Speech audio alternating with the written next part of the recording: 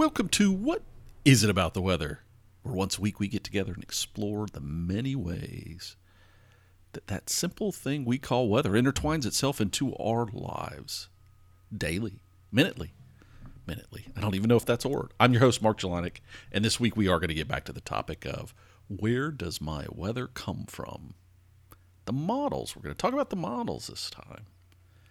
But before I do that, first let me say, if you get any background noise, where I record, there is a major construction project going on not too far away. And so from time to time, you'll get some of that. It's not so much the noise of the construction. You'll hear that incessant beeping of vehicles backing up. Drives me nuts.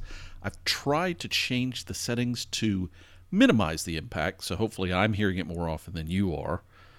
But there is a chance sometimes when the vehicles are particularly close to where I am doing the backup thing, might hear some of it. So just know that that's kind of what's going on. Weeks, months, I don't know how long it's going to be going on. It's not a trivial project, but hopefully most of the time we'll be able to avoid the worst of it, let's say.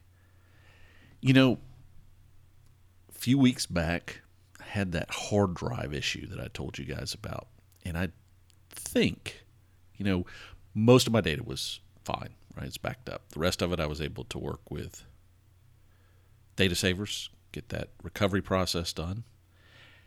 But I will say, one of the things that happened during that process is my backup drive, which was an old drive I had around that essentially was mirrored to become a newer hard drive, had a previous version of an operating system. And instead of trying to reinstall and do everything, I've just been working off that one. And I realized doing some of the recordings that the volume levels weren't quite the same, and went on for the better part of a year. Hopefully, though, all those little tweaks between dealing with the construction and dealing with the sound levels aren't causing too many problems, and I'm sure you'll let me know if that's the case. I think I found the right place for it. You're still listening. Hopefully you're still listening. And that it's not, by any means, the end of the world.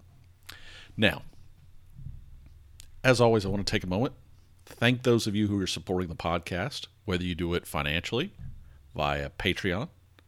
What is it about the weather.com/support? You can find out more about it there. PayPal.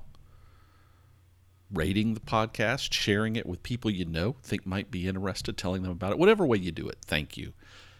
And in line with that, some of the supporters I have are veterans. And I do want to take a moment. We have Veterans Day here tomorrow in the U.S., and I know around the world there's a variety of different days going on. In the U.S., it's a thank you moment for people who have served, just generally speaking.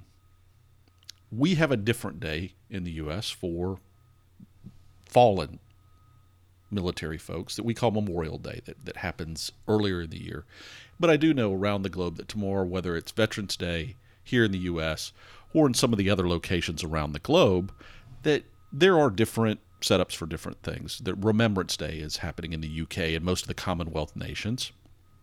And if my memory serves me correctly, it's the reason this day has kind of been chosen or used traditionally is that on this day, many years ago, at the end of the war, to end all wars, oddly enough, World War I, this was Armistice Day. This one, the peace, I guess, was signed.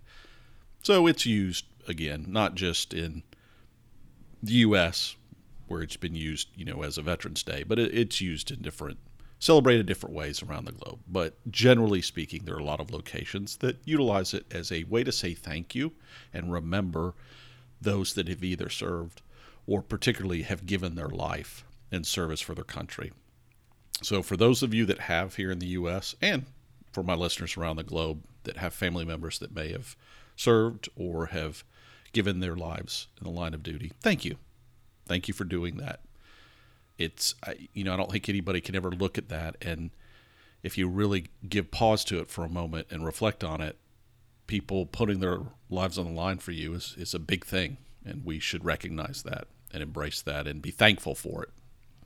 All right. So, main topic. Where does my forecast come from? the models. We're going to get into models. Now, I'm going to try to keep the name of all of these in this series the same to start. So they're all going to say, where does my forecast come from? The last one was the data. This one will be the models and so on. Hopefully that'll make it easier for any of you who may have missed an episode and want to get caught up, or maybe you're getting towards the end and you want to re-listen to collectively what everything was. You can more easily find those episodes. The first episode was back on October 20th. The next one will probably happen in the first couple of weeks of December. Don't know exactly, but somewhere in that range. Now, model. What is a model, right? Different definitions, of course. The one that's relevant for us, clearly, is a representation.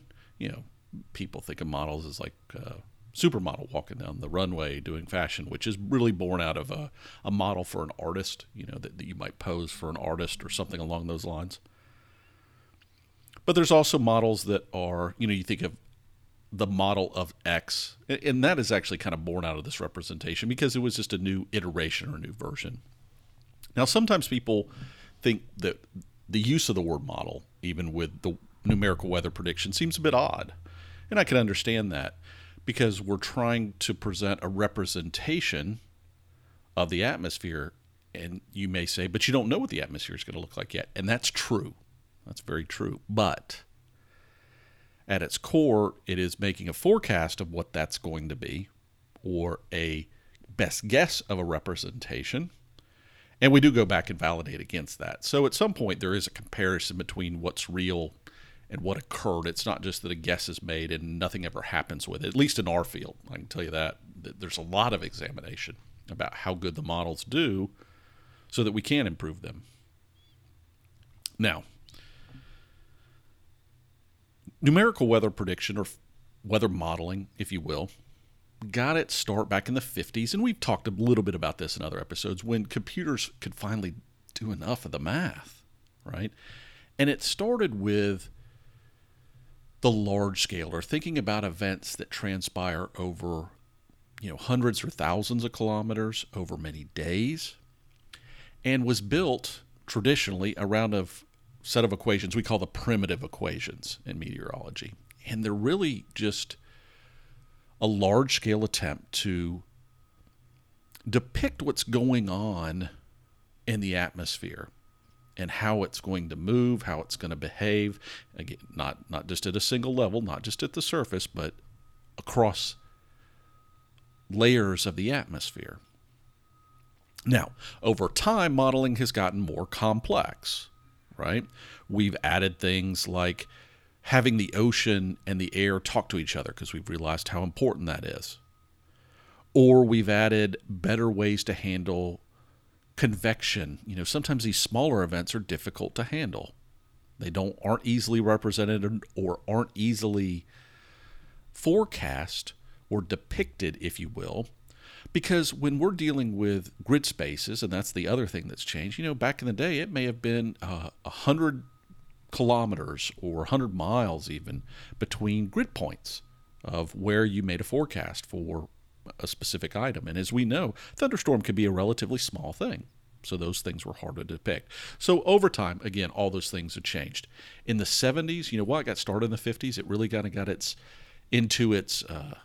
found its mojo, I guess, a little bit and really started progressing in the 1970s. And then the 1990s would kind of see that next iteration when we moved from doing what we call a deterministic or a single best guess to a suite or ensembles. And, you know, I've done episodes on ensemble prediction way back in the beginning. We may have to revisit that at some point. But that kind of came about in the 90s. And then later in the 90s, we started getting into these more what we would call specialized models or small scale models. And the idea, again, was to maybe depict better things like convective behavior. All those things came along. Resolution increased. And much of that has been defined by how much computing power came about. So these iterations over time and the way things have evolved over time. And I was doing a kind of a guest lecture in a seminar course this week.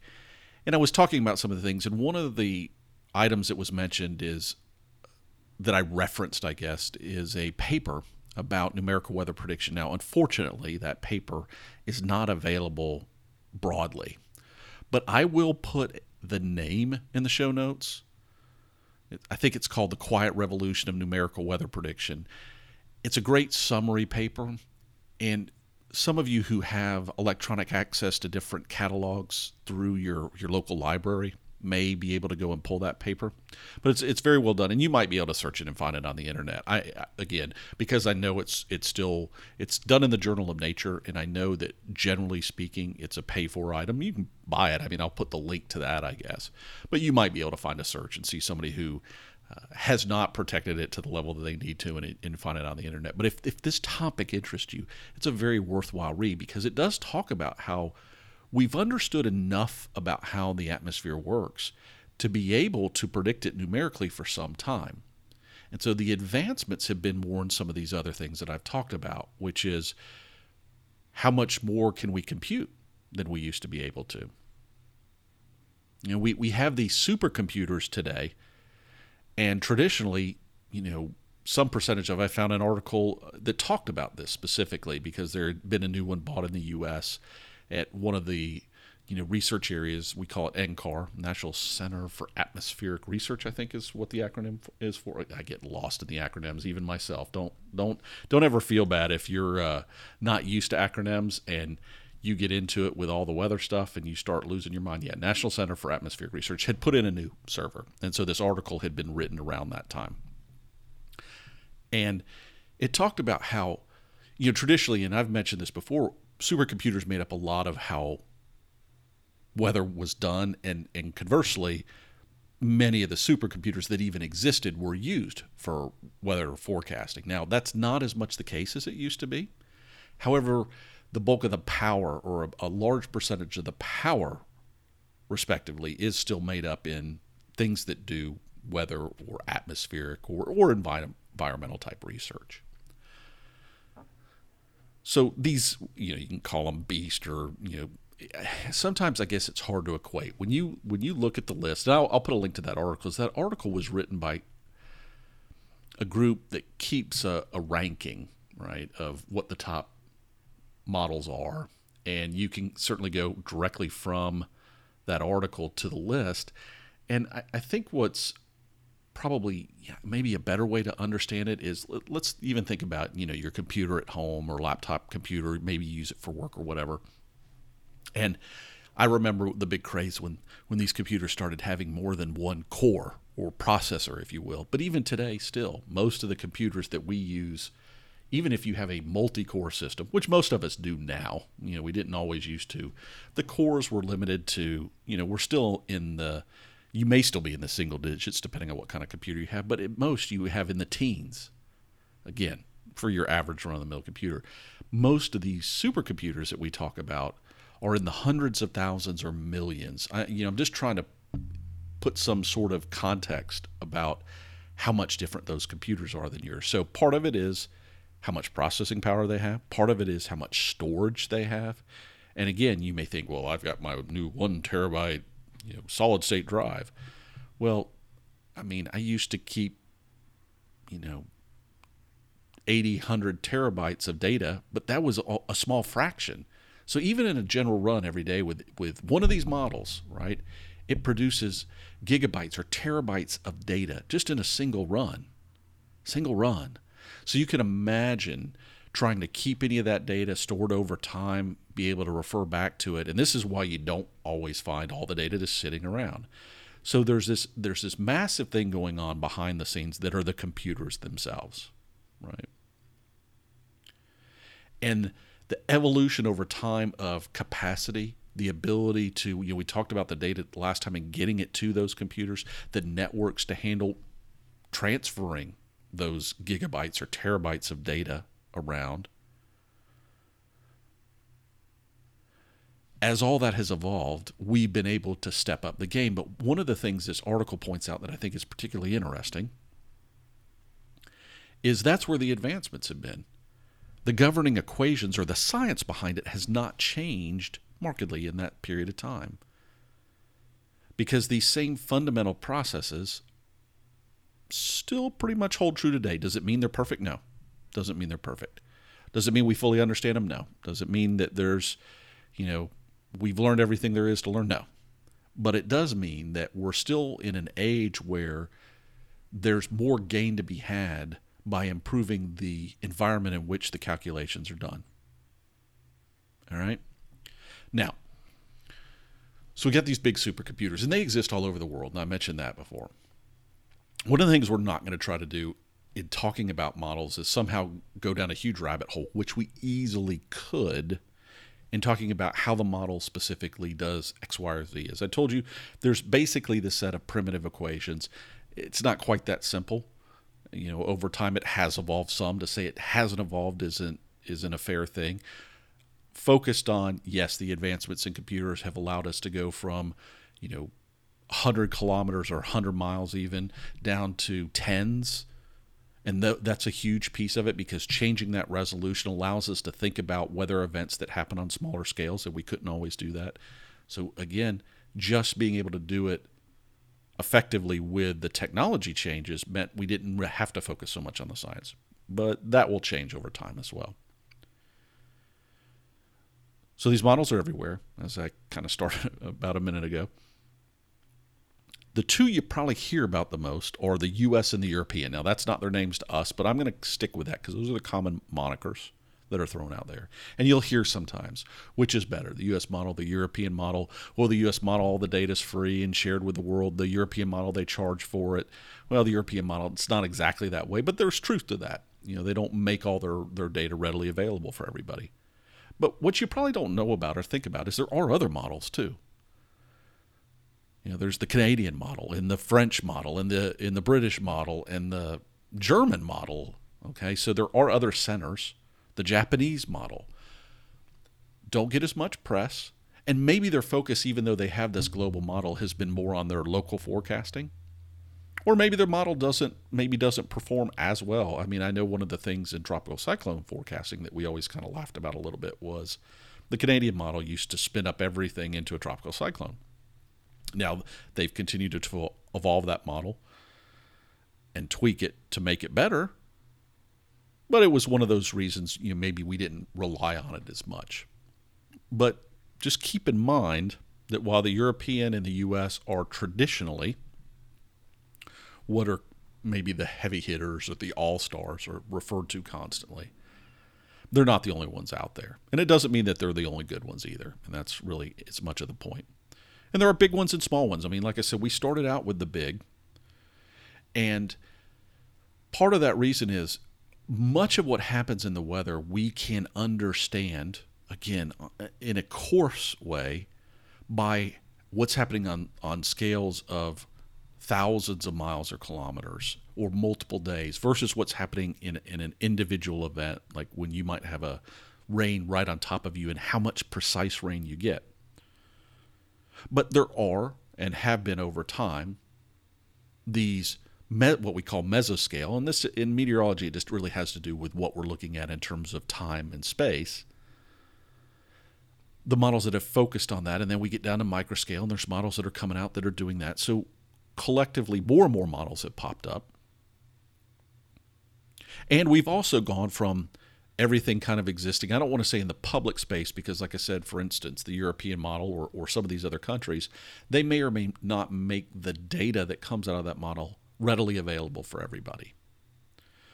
But generally speaking, the purpose has still been at a governmental or at a public level. That's been the focus. And now we're seeing more in the private space. And you've heard me mention some of these before, the Panasonic model, right? Because it got a lot of press. Or IBM getting into the modeling. And traditionally, they haven't been. And yes, they bought a weather company, but even that company before them wasn't necessarily doing the type of modeling that they're now doing with Deep Thunder, with one of their supercomputers. And there are other companies as well. I came across one, and it's called, I think, MeteoBlue. It's in the Swiss group, and I used an image, and that's how I came across them. I'd heard the name before, but had not really seen much from them. And then when I was putting together this presentation I found a graphic for something that I needed to explain that they did a very good job with. But in reading it, and I'll put a link in the show notes, they had a good example of some aspects of what they were talking about with modeling. So there are all these cases, right? There's big and small. There's special purpose. We have things geared just for tropical cyclones, right? Because of the importance and how large of an impact tropical cyclones can make. And so there are models geared specifically to the science, if you will, around tropical cyclones, because tropical cyclones behave very differently from storms that might blow through in the wintertime. It's a different structure. It's a different fuel source. And so, yes, the primitive equations may still be the same, but the dynamics of how that behavior occurs and what happens is different. And so having models that focus on that is important. Now, every one of those models is somewhat the same and going to be different. Everyone's going to have resolutions that may not be dissimilar. One may, jump over another one, then the other one jumps back, and so on and so on. So they continue to change and update and all those things. But generally, they're trying to get to the same point, which is at some degree, have enough of the surrounding environment for whatever they're trying to model. Even if they're doing a local little regional model, you need to be able to look at the broader scale that's influencing that. So you may need to still look at the globe, or at least some broader area than when you're forecasting, and look at the large scale behavior, or what we call the synoptic scale in meteorology. So all those things go on multiple times a day, right? Some models do 4 times a day. The European, as an example, they have 2 main runs a day, 0Z and 12Z. Z. You've heard me maybe mention that before. Or have you ever heard Z time or UTC time? Kind of traditionally based on GMT or Greenwich Mean Time. But us meteorologists, we tend to think in a single time zone. We call it Z. I don't know where the Zulu came from. I mean, that's what the Z stands for. But I don't really, it is short for UTC or UCT, depending on what language you speak, which is kind of a universal time. And we do that because around the globe every day, we do things to help those models, like launch weather balloons, and we do them a couple of times a day. And so you may hear about 0Z or 12Z, and that's what the Europeans use as their standard runs. And then some other people do 6 and 18Z, and yet other models now run once an hour. Again, as we've had more processing capability, we do that. They don't run out as far, and that's not their purpose. Their purpose is to get things right more in the short term. And the models are built that way. They're built to be very good in the short term, but only do the short term. But what's probably interesting is, I mentioned weather balloons. And I mentioned this Z time. And you may have heard, weather balloons launch a couple times a day. And that's generally true. And we have these model runs that are 0Z and 12Z. But keep in mind that what they're not, it's not like a button magically pushes at 0Z or 12Z. That's not what's going on. The goal is to represent that's the start time, right? The goal is for 0Z or 12Z to be the baseline for what the Earth looked like, or the atmosphere above the Earth more specifically, at that given time. And by all of them working together, you can compare models, and that's part of why we always see these comparisons. But a big part of this, and I alluded to it last time, I talked about the data assimilation, and again, I could get lost in a single podcast just on data assimilation, and I don't want to do that because I don't think it'll be interesting to most people. I am putting a few extra links in the show notes this time around, and if you go to the page and you go, no thank you, but I know for example, the person who wanted to kind of have this episode, Kevin, in the beginning, he may find the link very interesting because I put in a link to a course just on the data assimilation piece where you can go in and read about what's going on. But you think about a weather balloon that's launching, and let's even think about this. And people say, well, weather balloons are launched twice a day at 0Z and 12Z. But they're really not, right? They're launched sometime before, and they collect data to sometime after. The idea being is, generally speaking, they're trying to represent the atmosphere at a specific time. And that's what this whole data assimilation process is about. It's about how do we properly portray what's happening at 0Z and 12Z, again, not just where you're standing or I'm standing, and not just above our heads up into the top of the atmosphere, but all across the globe. And that's the idea. The goal is, this is what the data assimilation process is focused on. The goal is to get accurate as possible representations of what's going on or what the state of the atmosphere looks like. So again, creating a model more or less at a specific time.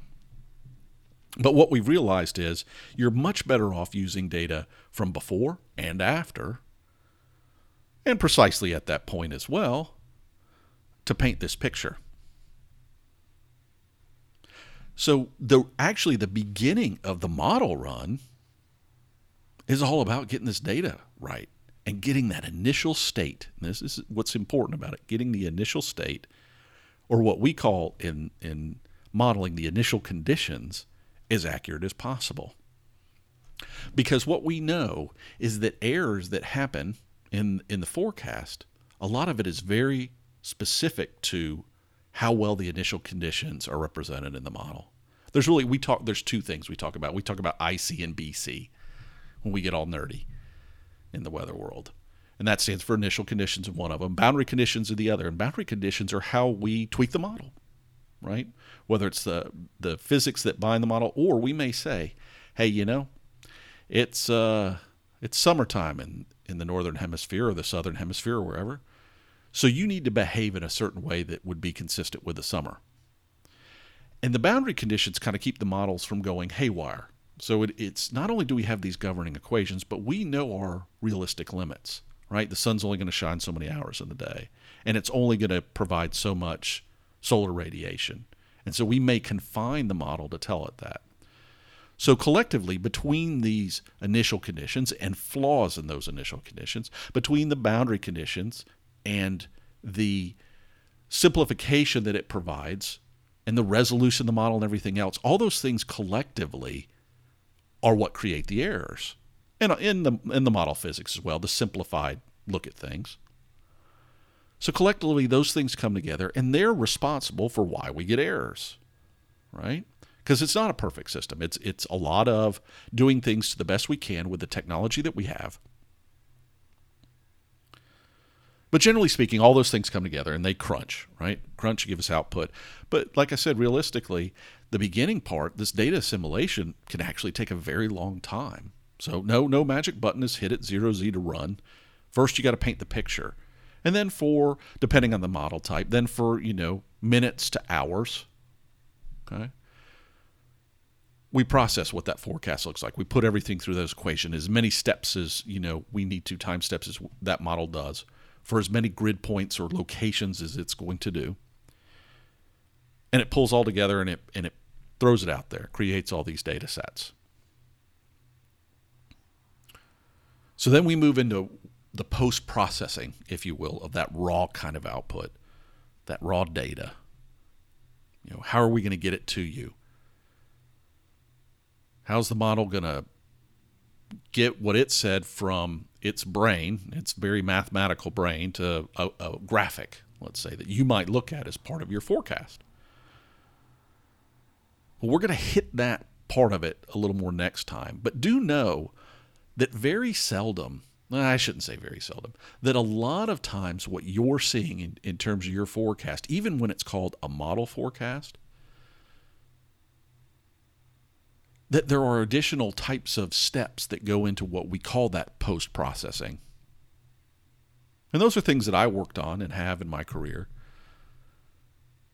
to try to take what we know are those errors, and those errors can be one of two things. I shouldn't really call them. They're the misses, the incorrect forecast. Part of it is errors. Part of it is just got the forecast wrong. But the other thing that happens in models is they tend to have biases based on all the simplifications we do or streamlining we do or these boundary conditions we put on it. And hopefully what your forecast is going to receive, whether it's through automation or whether it's through human intervention, is what we call a post-processing step to eliminate. The goal is to try to eliminate biases and errors, more on the biases. Although humans might have a better play in errors where it can see where a model might get something wrong. And we'll talk about that So the next time we come back to this topic, like I said, in kind of mid-December-ish, let's use that as a baseline, if you will, we're going to get into that post-processing and what actually happens after the models kick us out these forecasts. And we've got to decide, is it good or is it not good? Or tell a computer to then decide, did the model do the right thing? And that's what I talked about actually in the seminar I gave this week, was talking about model biases. And it's a bit tricky. In retrospect, I don't think I did a very good job. I did a good job in my brain. I knew what I wanted to say. But I had a room of very diverse minds looking at the problem, and you realize very quickly that sometimes your own biases come up in the way that you're trying to present things about biases. Any case, let's not dwell on that. Just wanted you to kind of have a feel for where we're going once that model spits the thing out the door. Now, I'm curious, with your forecast, when you get a forecast, and let's say you've been getting weather forecasts for 10 years, do you think they've gotten better? And at first glance, would you give that credit to, you think the models will get better? You've heard that the models get better? Or do you think that someone else is processing that in a way that's making it better? Let me know. Let me know what you think on the modeling thing. Or if you even think model's a good word that for what we use to describe them. Any case, I'm also curious. Some of you should now be at the end of your week of forecasting. If you did it last week, if you didn't, whenever you do it, I'll be curious to see if anybody actually gave that a go and how it went. How did your forecast turn out? All right. So a couple interesting things that I came across this week, then I'll pass along before we let you get on your way. The good news is, I've talked a lot about the impacts of the hurricanes this year, and certainly, Puerto Rico being a very large location that got hit and devastated, and they lost their radar capability. But they've been able to put up a couple of temporary sites, and I'll put a link to an article about it, which is great news. The radars aren't as powerful, so it's not like, an ideal perfect replacement, but it's better to have something than nothing. Because they are subject to these little pop-up convective type events that can impact, planes trying to come in and deliver aid, or people out in the field doing work in dangerous situations if they were out in a thunderstorm, right? So having those radars is a important complement to any forecast model, which may say, hey, there's a good chance of thunderstorms, but may not be able to pinpoint a location. Well, that radar plays a pivotal role in that. So it's good to hear that those are back. The other thing that was interesting, batteries, right? We hear all the time about batteries. We're impacted every day by batteries doing good, or your phone runs out, or your laptop runs out, whatever it is. Got to charge it back up, batteries. And I think about batteries with satellites, quite often about, they've got to have power, right? And some of them use a solar panel to recharge. But, so much of where we're going in our future is focused on batteries. Well, a battery this week actually kept a weather satellite from launching on time. There's a new polar orbiter, not the geostationary, and I've talked about that in the past, the big one that went up this year. Actually, it went up in the last year. This is the latest series in the polar orbiters, which data is very important for these weather models, right? Well, apparently the rocket that was going to be used to launch the weather satellite had a defective battery, and it delayed the launch by at least 4 days. I don't know if they've done an update, but it's just sort of weird to me. It's batteries. You envision some little guy sending the Energizer Bunny in, putting in a new couple of 2A batteries, but I know it's not that simple.